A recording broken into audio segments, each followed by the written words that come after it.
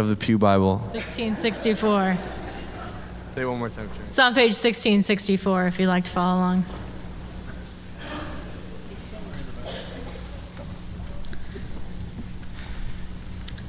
In those days, when the number of disciples was increasing, the Hellenistic Jews among them complained against the Hebraic Jews because their widows were being overlooked in the daily distribution of food.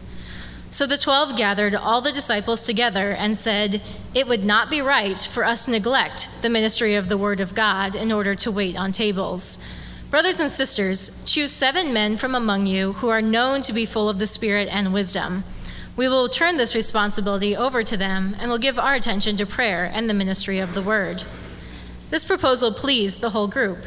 They chose Stephen, a man full of faith and of the Holy Spirit, also Philip, Prochorus, Nicanor, Timon, Parmenas, and Nicholas from Antioch, a convert to Judaism. They presented these men to the apostles, who prayed and laid their hands on them. So the word of God spread. The number of disciples in Jerusalem increased rapidly, and a large number of priests became obedient to the faith. Now Stephen, a man full of God's grace and power, performed great wonders and signs among the people. Opposition arose, however, from members of the synagogue of the freedmen, as it was called, Jews of Cyrene and Alexandria, as well as the provinces of Cilicia and Asia, who began to argue with Stephen. But they could not stand up against the wisdom the Spirit gave him as he spoke. Then they secretly persuaded some men to say, "We have heard Stephen speak blasphemous words against Moses and against God." So they stirred up the people and the elders and the teachers of the law. They seized Stephen and brought him before the Sanhedrin. They produced false witnesses who testified, "This fellow never stopped speaking against this holy place and against the law. For we have heard him say that this Jesus of Nazareth will destroy this place and change the customs Moses handed down to us." All who were sitting in the Sanhedrin looked intently at Stephen, and they saw that his face was like the face of an angel. The word of the Lord.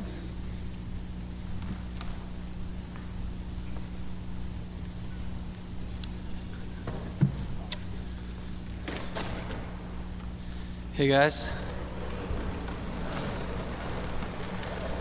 If you're new this week, this is part 2 of a message, so it just is. Last week I said that this passage clarifies really well for us that what's gospel ordinary, what's just ordinary life for people who have been really changed by the gospel, the message of Jesus, isn't typical humanity. What is typical among human beings is not what the gospel produces ordinarily. One of the things that happened in my life last 2 Wednesdays ago was I got a call from a friend, Pastor Harold Rayford, to come and be an NAACP observer of the protest that was going to be happening downtown that morning. And I was there from 9 when it started until noon when it was having its trial at the Capitol. And it was a very enlightening experience. And he actually invited me. He said, "I wanted you to see this in person. I wanted you to experience this in person." And so I was at this protest all morning. And then I had already been scheduled to be at a police training that evening. So at 5 o'clock, I was at one of the hotels in town, and I was like at this big police training seminar that I then went to the next day for the rest of it, because I do like chaplaincy and I hang out with, and I have done the police training for security stuff related to our security team here. And so like I got pepper sprayed at one of them and all that kind of stuff. I think I get tased at the next one. So that'll be fun. And so I was in these 2 cultures that are in some ways kind of separate, in some ways sort of at antagonistic poles of a present moment, both of whom exist because they're trying to do something about typical humanity. Typical humanity behaves in such ways that from time immemorial it was believed that we needed constables or somebody who was armed that could do something about things. And there's been this whole profession throughout the history of the human race where there were people appointed to do such things and trained to do them. And then there were other people who were at the protest who were saying, what's typically happening isn't okay. We object to what is we feel like is typical. And we want something different to happen. And although both of them, I think, may have some good influence, I think both of them hopefully will, neither one's a cure. Neither one's going to cure the problem. Being a police officer, they're not even trying to. They're just trying to stop the bleeding, right? And this is one of the reasons for that is that gospel transformation is necessary to avoid typical humanity. God has not been sovereignly ruling over all things and working towards a certain end. Jesus did not come and die and rise, and the Spirit was not sent to everybody who would believe, so that there would be one relatively helpful option to some of humanity if some of us so were inclined to it. God did that as a salvation for the world, to save us from sin and to redeem us from all the things sin creates. Which is all the reasons we need police officers and all the reasons we need protests.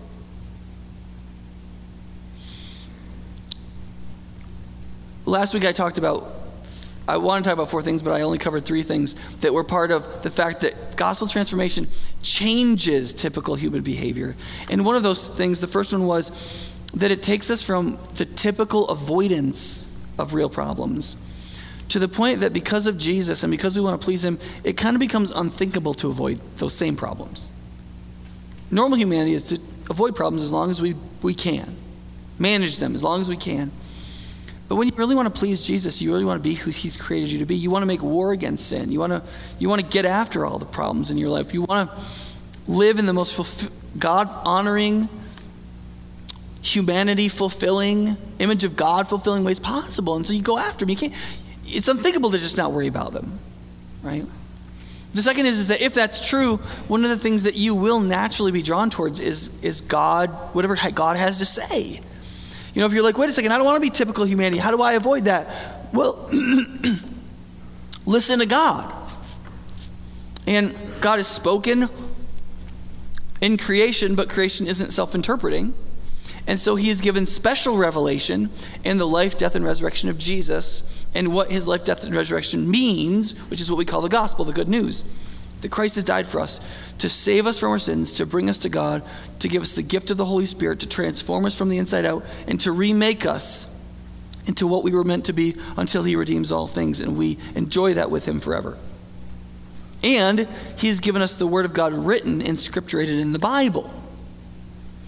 And the church, since its very inception and in this passage, has always attended to public Christian teaching where somebody who is as qualified as we can get takes the word of God written, sees the message of Christ in it, and exposits or explains its existence, what it means, how it applies, what it should do to us.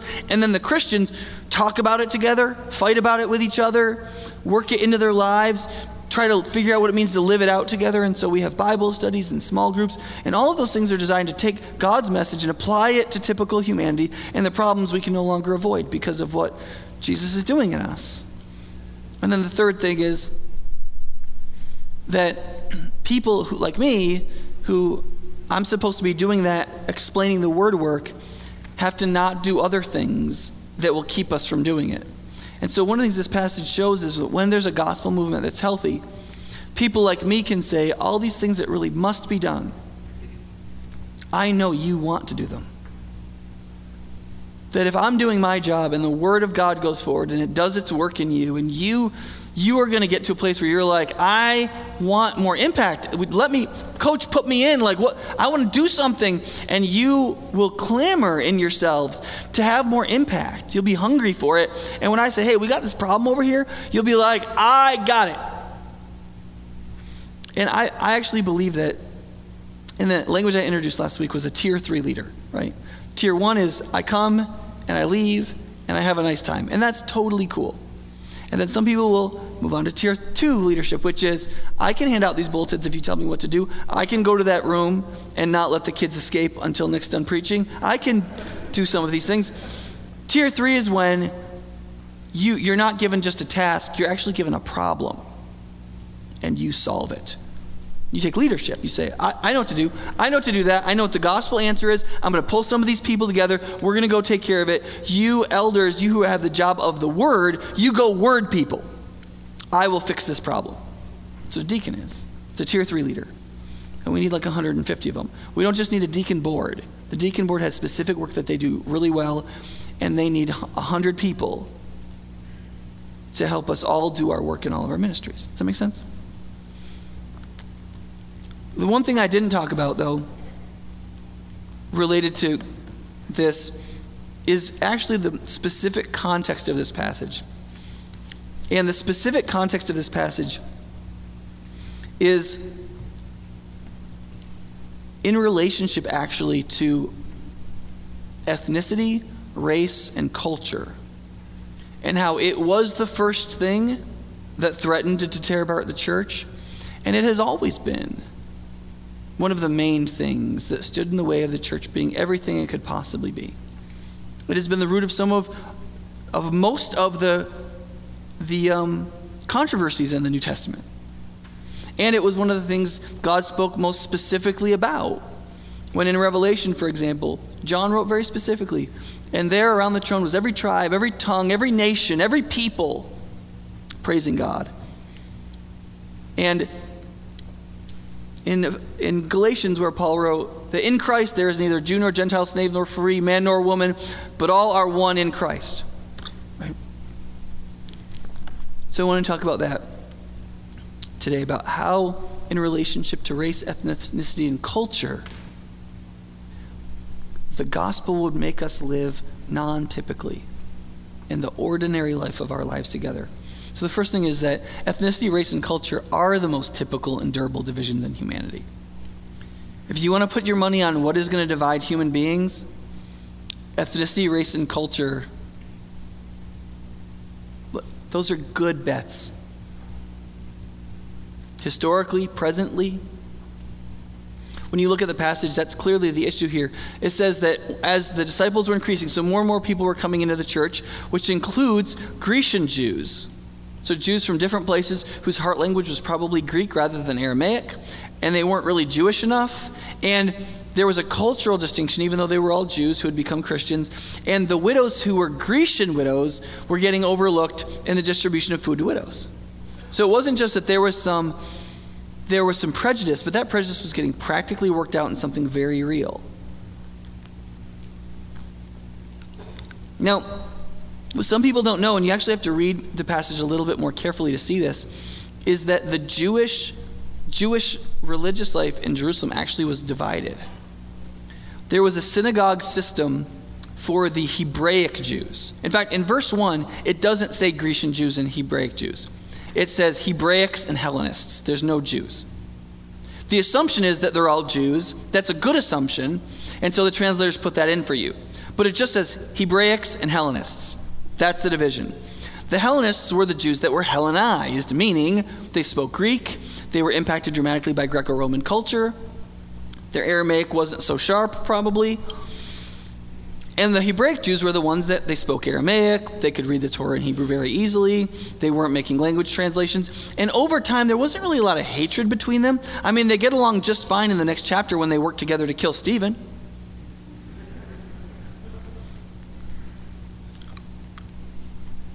But they're divided because, and this is an intentional attack on you and me, they were divided because it was just easier to be separate.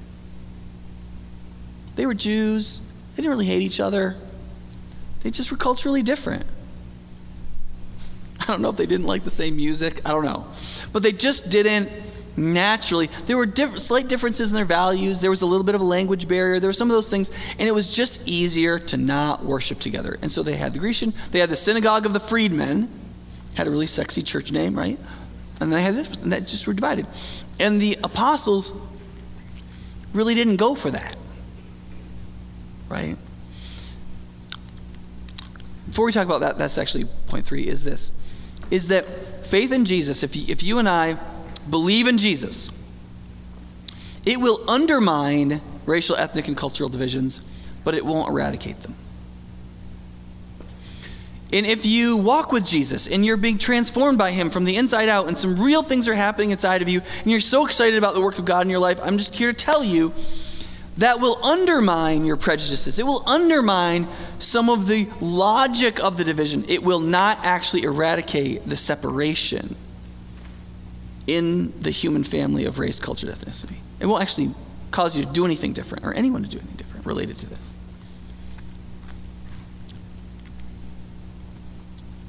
One of the ways this comes across is that in the first verse, the word Luke uses for complaining is the word for grumbling that you find in Exodus 16 and Numbers 17, where the Hebrews complain against God, and in one of those cases he kills a bunch of them. Meaning, the people the Grecian Jews who were complaining about the fact that their widows were being overlooked were not necessarily being polite. I actually think that Luke's choice of this word, because he had other options, I think his choice of this word actually indicates that they were not being nice about it. Which means this, at least, as Christians, we should be able to get past the manner by which somebody says, this is wrong, and listen to whether or not there's truth in it. So, for example, when I went down to that rally a couple Wednesdays ago, I would say that some of the ideas that were expressed by that group were expressed unartfully. People writing F the police on their back with big Sharpie markers, for example. Maybe not the best way to communicate how you're feeling, right?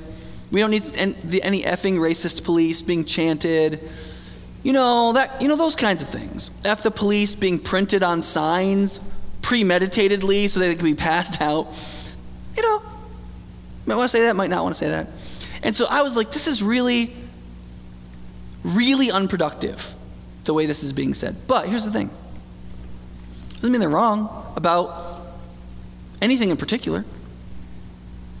And so part of this is like, it doesn't matter if people are grumbling.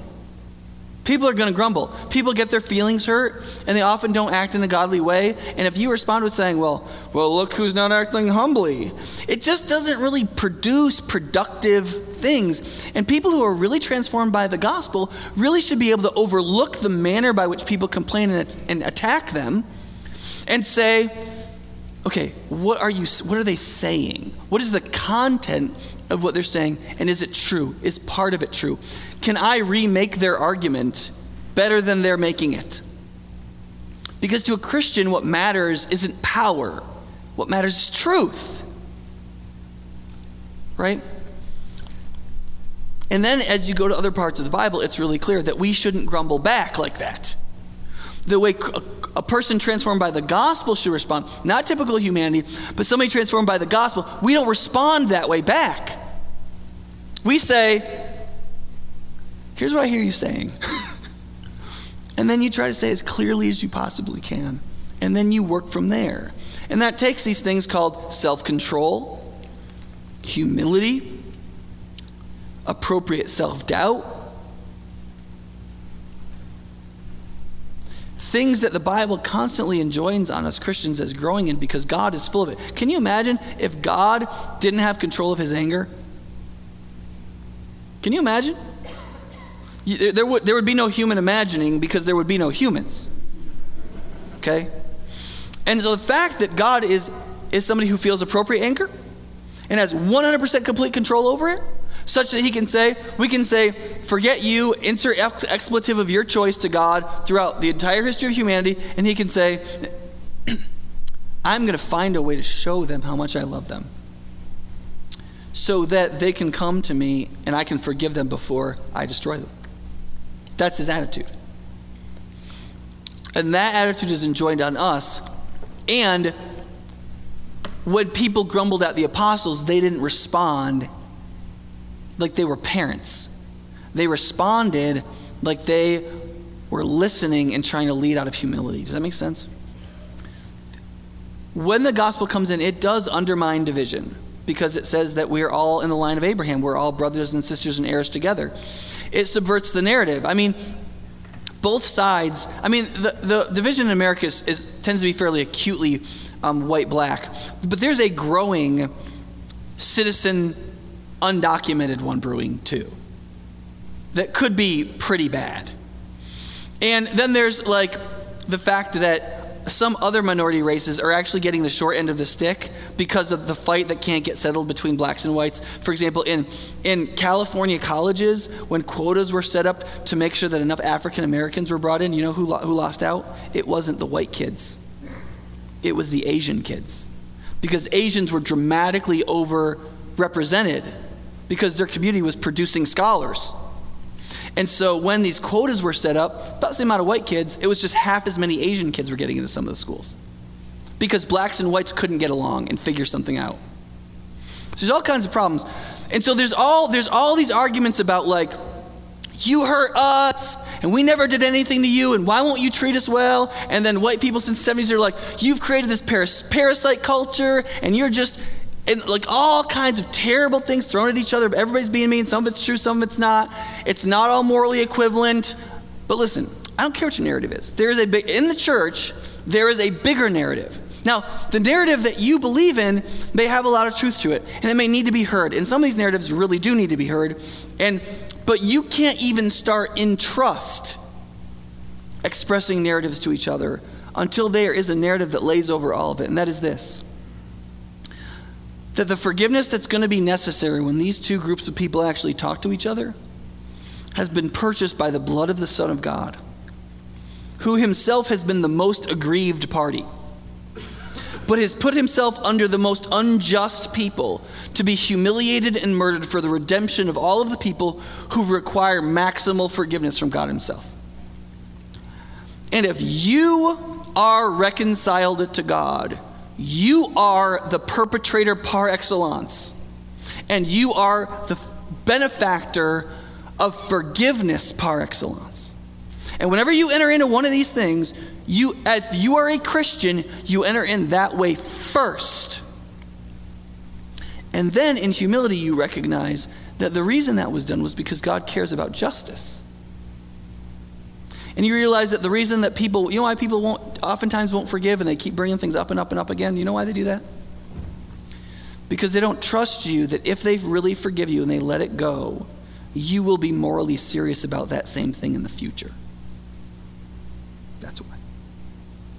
You think it's just because they have a black heart? And unforgiveness is black-hearted, and it will poison them.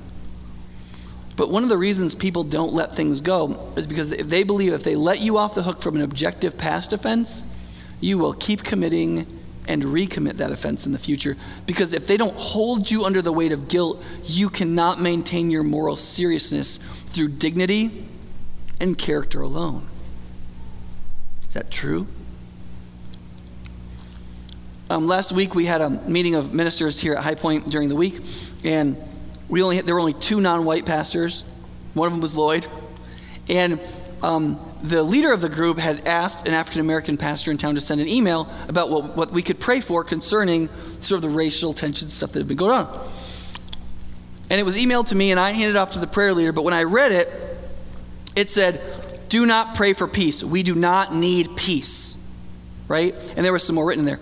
And I read that, and I handed it. I said, "Listen, when you read that, you may need to give me a minute to translate that, because I don't know that the ears that are going to receive are going to hear that as it was intended." And so he read it, and I said, "Listen, here's what that means, okay? What it means is this. Our African-American brothers and sisters have seen momentary flare-ups of things that they have experienced as long-term injustices over and over again. And here's what they find. The minute it falls out of the press, it can be legitimately avoided.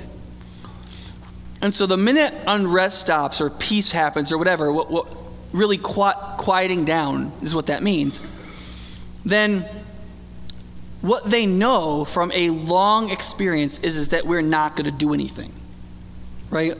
And so they have this sexy little report, we all do, about just disparities and stuff in Dane County, how it's one of the worst places in America for an African American to live, right?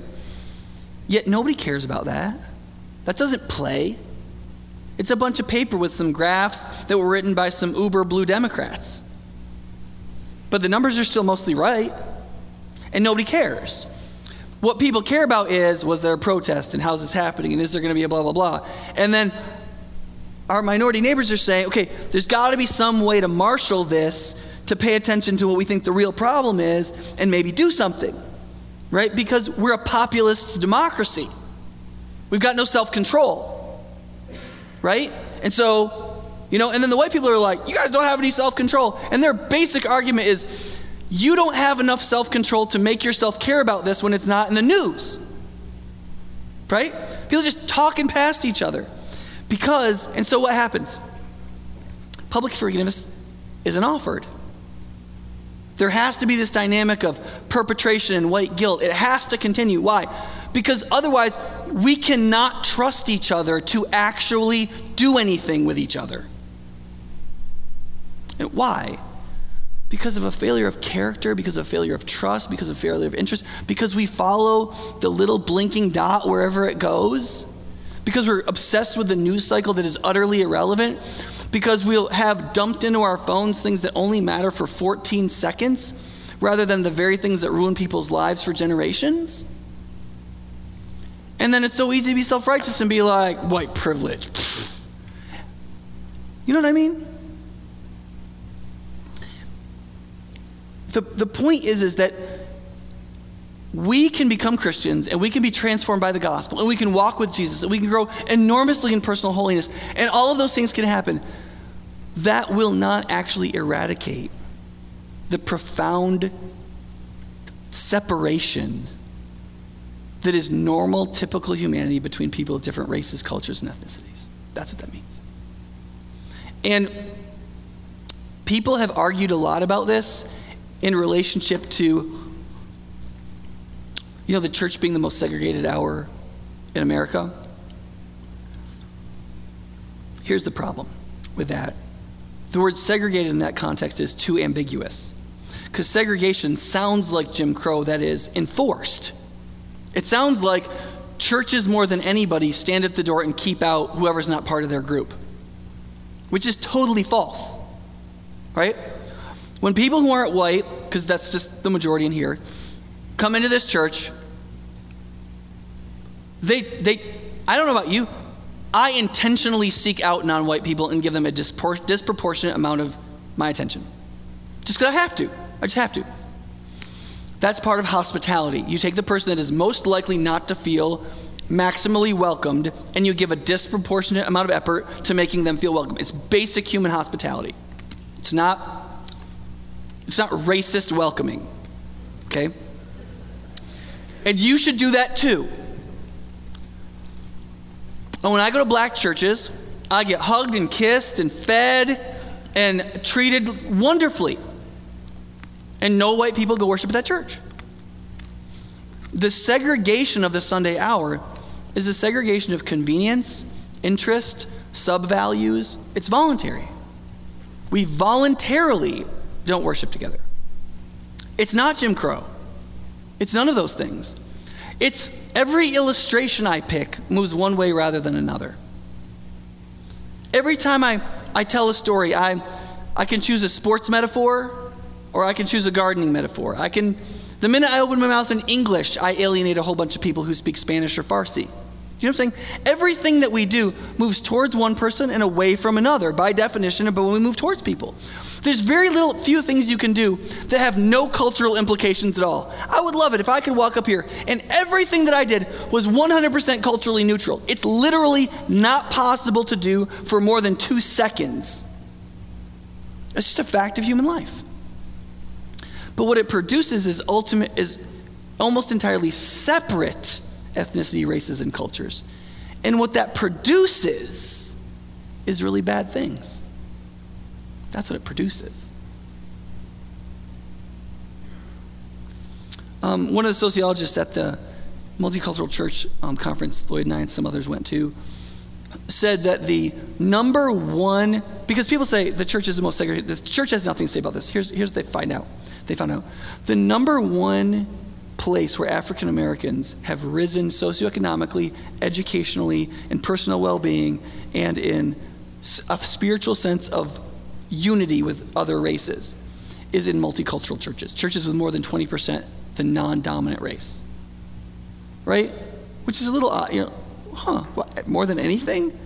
Of course, because who do you move toward?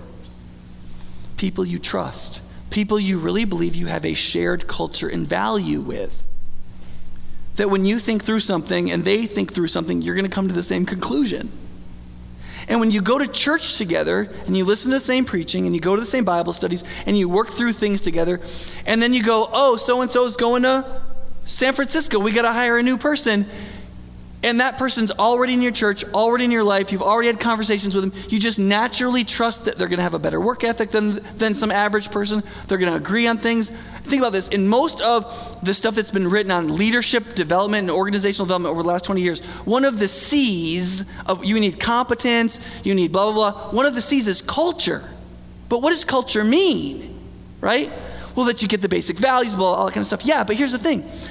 People of a different culture than you are always going to seem a little off. And so when you say, well, I'm looking for somebody that has the right culture here at High Point, what does that mean? It means that they're a lot like Nick Gibson, which means expressive Italians are going to do better, than somebody else. And so gospel leadership on one level just has to absolutely reject and make no peace. See, I cannot actually control anybody. I can't make this church a truly multicultural place where everybody from every tribe, every tongue, every nation comes and worships Jesus. I can't. I would love to be doing simultaneous translation and Spanish slides in 2 years. I would love that. I'd love it, right? But I can't make anybody do anything. But what I can do is not make peace with this, the way things are, the way we just naturally do things. I can do that. And that's what these apostles did. They realized that division, just saying well, the Greek Jews are over here and the Hebraic Jews are over here, why don't we just split too? That was not an acceptable solution to them, right? But maintaining Hebraic control of all the leadership also was not acceptable. And you can't just put the complainers in charge. So they said, what we need some people who have a good reputation, are full of the Holy Spirit, right? And full of wisdom. And we'll select them together, but they got to have those three things, and we will have leadership. And one of the things in modern language that you see in the disciples when they do this, the apostles, is a few things that I really think we need to have, all of us. One of them is what people tend to call cultural IQ, that you even know when you're offending people of other cultures. Somebody told me this between services. I don't even know if it's true, okay? I don't even know if it's true. But she said that she was doing a certain kind of ministry in a situation, and she was told that touching a Korean boy on the top of the head was sexually not okay, right? In India, where I've gone a number of times, I brought this lady, Candace Keller, with me. She's about that tall, super jolly, extremely godly, teaches the Bible really well. She came with me to India. She is like an unrepentant winker. Just winks at people. She's just a southern sweetie, Hey there, sweetie, Well, it's really sexually inappropriate in India to wink at anybody, right? And she had to just walk around like this to not get in trouble, But part of that is just, we don't even really, here's the thing. I'm going to guess at a number here that I think is credible, okay? Why have 75 to 125 non-white people visited this church in the last 11 months, and most of them come 3 weeks and don't stay? Why is that? Is it because we're openly racist or something, or we don't like them, or we're I think you're a different shade? Is that why? Right? And it's not that. It's that I'm walking down the hall and I can turn towards this person and that person, and I just turn towards this person. It's I could listen a little clearer, but I cut the conversation a little bit shorter. It's I'm walking towards that person and I just let them walk by me. It's they're in my pew sitting right next to me. Basic humanity says I would say hi, and I just don't, because I just feel a little uncomfortable, and it's really just because I'm an introvert, but they may not interpret it that way. It's all the little things, and some of those little things are cultural IQ things. If I go to the African American church, I'm going to get treated totally different than here. I'm going to shake a lot more hands. I'm going to hug a lot more people. I'm going to get kissed by a lot more people. And could you imagine if somebody from that church visited here, that they would get the impression that maybe we're emotionally cold towards them when we're just emotionally cold?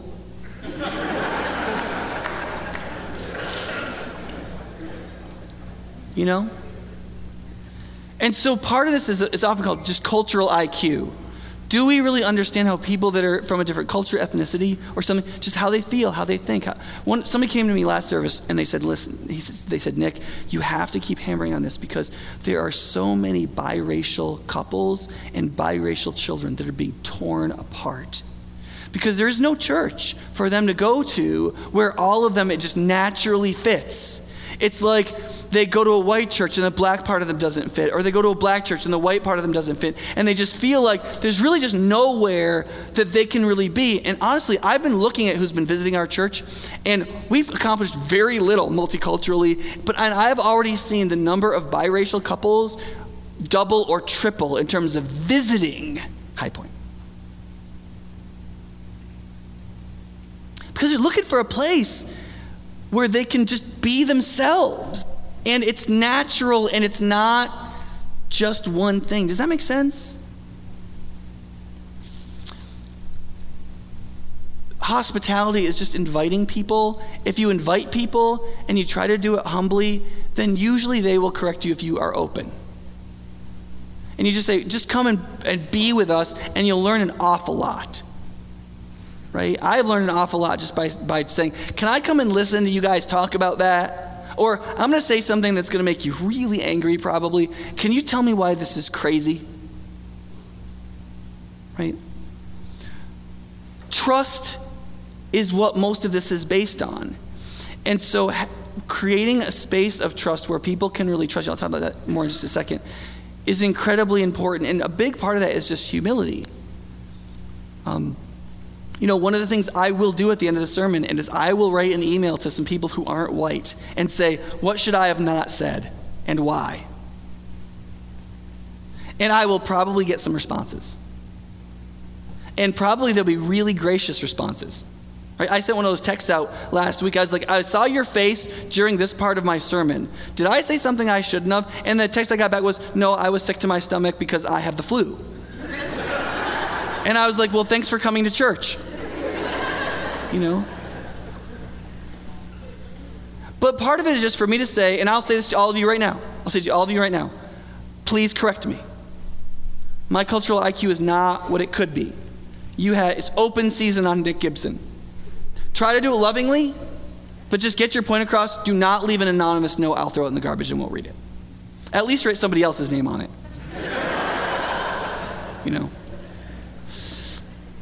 But humility and being able to reset the conversation and reset the relationship and having appropriate self-doubt about what you're so sure about is really important. And then lastly, and this is actually what they do in this passage, and this is the thing that's really sometimes really hard for people. This is where people start going, I don't know if I want this. Here's what has to happen. Majority leadership has to trust minority leadership that they trust Jesus. Majority leadership needs to trust minority leadership that they trust Jesus. That's really important. You have to invite people to be disproportionately represented, who you believe strongly are trustworthy, not because they will think things through like you, but because they really trust Jesus. The reason why that's important, well, you can see this in the passage. If you look at these names, a couple of them are probably fairly Hebrew. Stephen is probably a fairly Hebrew name. Philip could go either way. But the Nick-based names, Nicanor and Nicholas, the Nick comes from the Greek verb nikao, hence Nike, right? What does Nike mean?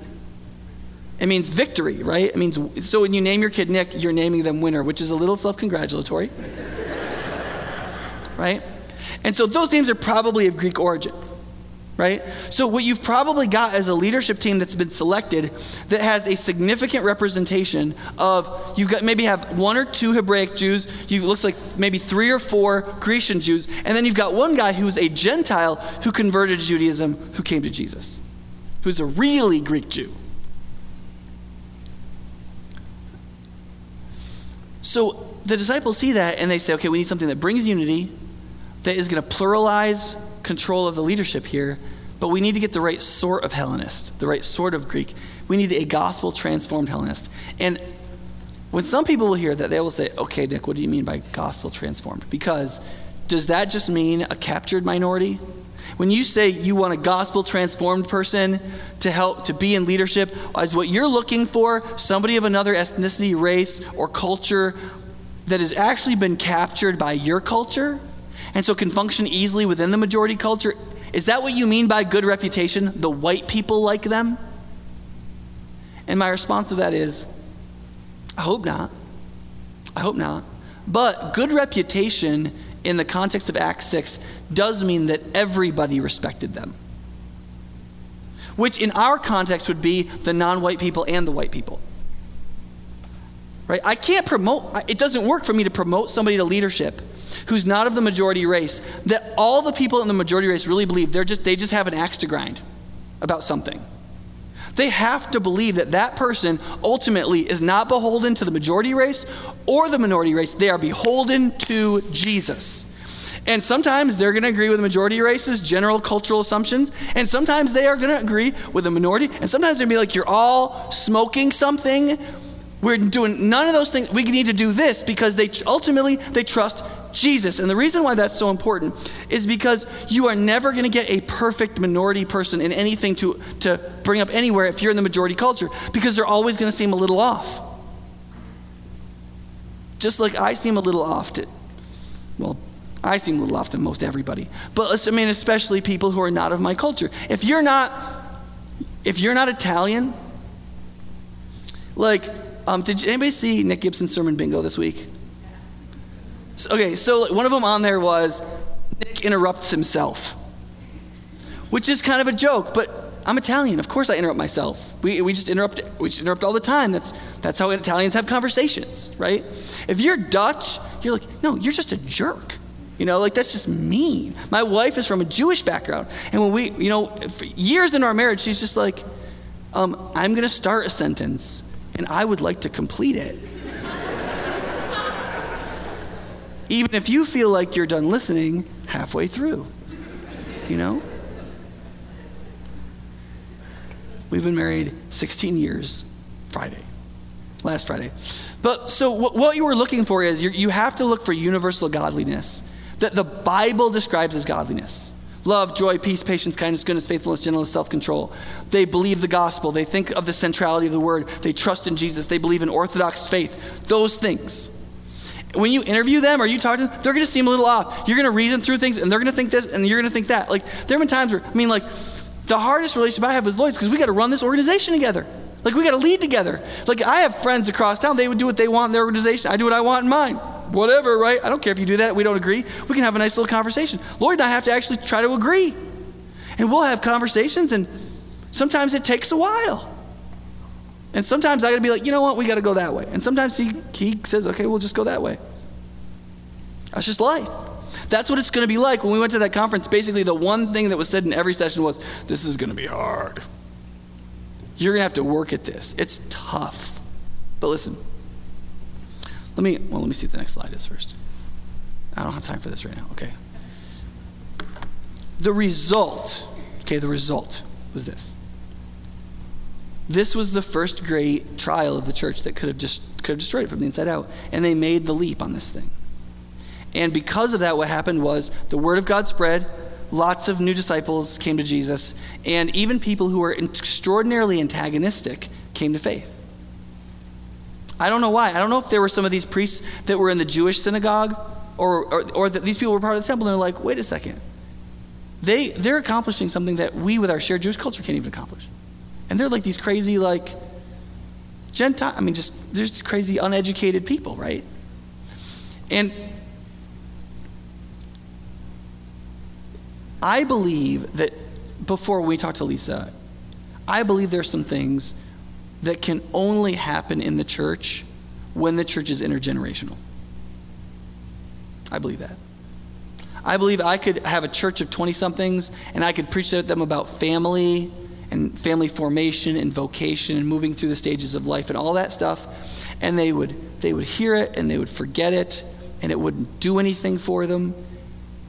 And I think only in intergenerational churches, when they can actually see somebody being a husband and a wife, they watch kids run around, they're invited into your life, where intergenerational works at all generations, that people actually get a real vision for all generations. And they embrace the reality of their life, and they can enjoy it in a way they never thought they could.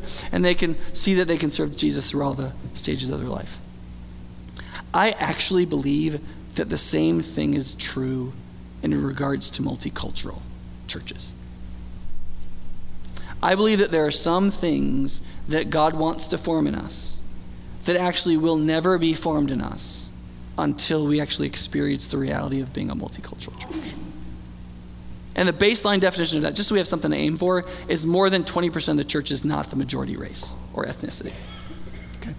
And like, Norwegian, Swedish doesn't count. Okay?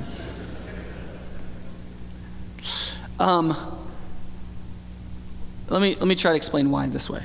Because I want you to really believe this. I want this to be a conviction that there is somebody you're meant to be in Christ that you will never be until you are a part of a multicultural body of Christians.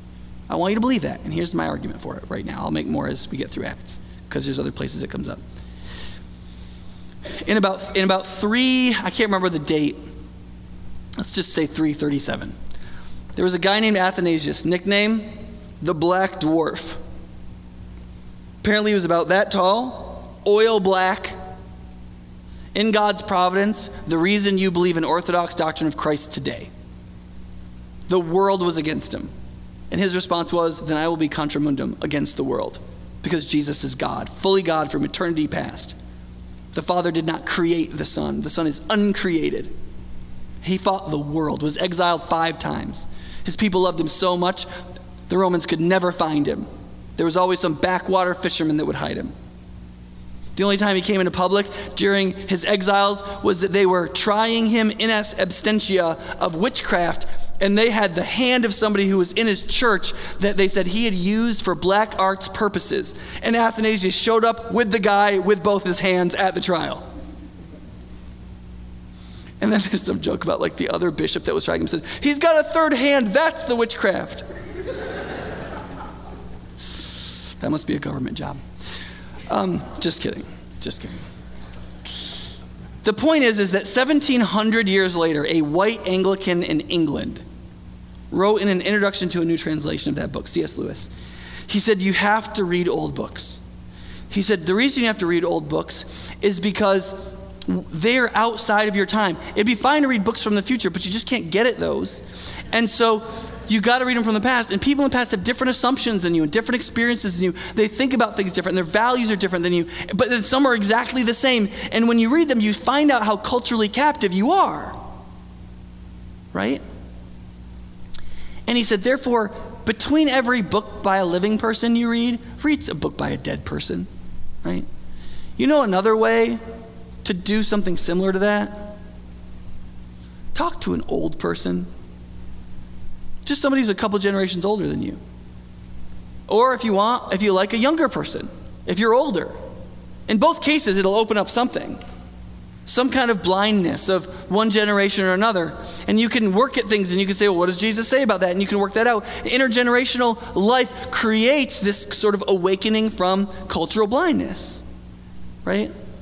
And I think multicultural living does too. There are things in my life that I have become awakened to that I would not have seen if I had not entered into and invested in multicultural relationships. You would not have known to tell me they were wrong with me because they're true about you too. If you're of my basic cultural lineage, background, just whatever. And so having people who are different synchronically, like in your time, but they're different from different spaces.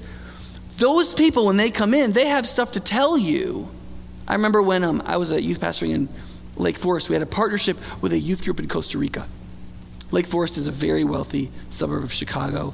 Most of my kids, I drove an 89 Accord to youth group, and they drove BMWs and Land Rovers.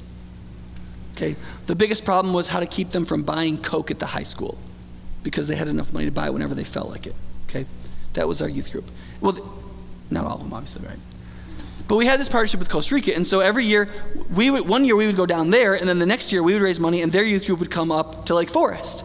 And they'd go back and forth. And the first year we were sending kids down there, the Lake Forest parents were like, you can't send our kids to Costa Rica. It's dangerous down there. That's Central America. There's like those guerrilla people with machine guns and blah, blah, blah, right? I'm not really sure. And we're like, all right, we're still going, so I don't know, do what you want, right? So we go down there, and there was one girl who got an eye infection, and that was like the worst of it, right? So then the next year they come up for us, right? And we go, well, we'll take them to a Cubs game, right? So we take this Costa Rican youth group to a Cubs game where there was a murder. Right? Little ironic, right? And it was kind of this moment where we were like, and then the youth groups would sit down and talk to each other about what they learned. And the Costa Rican youth group, do you know what they said? They said, we're so glad our dads do not have your dad's jobs. Like, we like seeing our fathers. And like this thing where you do where like you never see your father and they provide the money to live in your really super nice houses, like that's really cool for you, I guess. But like, I'm so glad I see my dad. And it was like it was very interesting to watch our students and their parents begin to respond to that. Because that was a very kindly given, terrifying indictment from enormously poor Costa Ricans that nobody else in my church, we couldn't give each other. Everybody was driving Land Rovers except for Alexi spinning the Saturn between like 3 cars with me terrified in the passenger seat.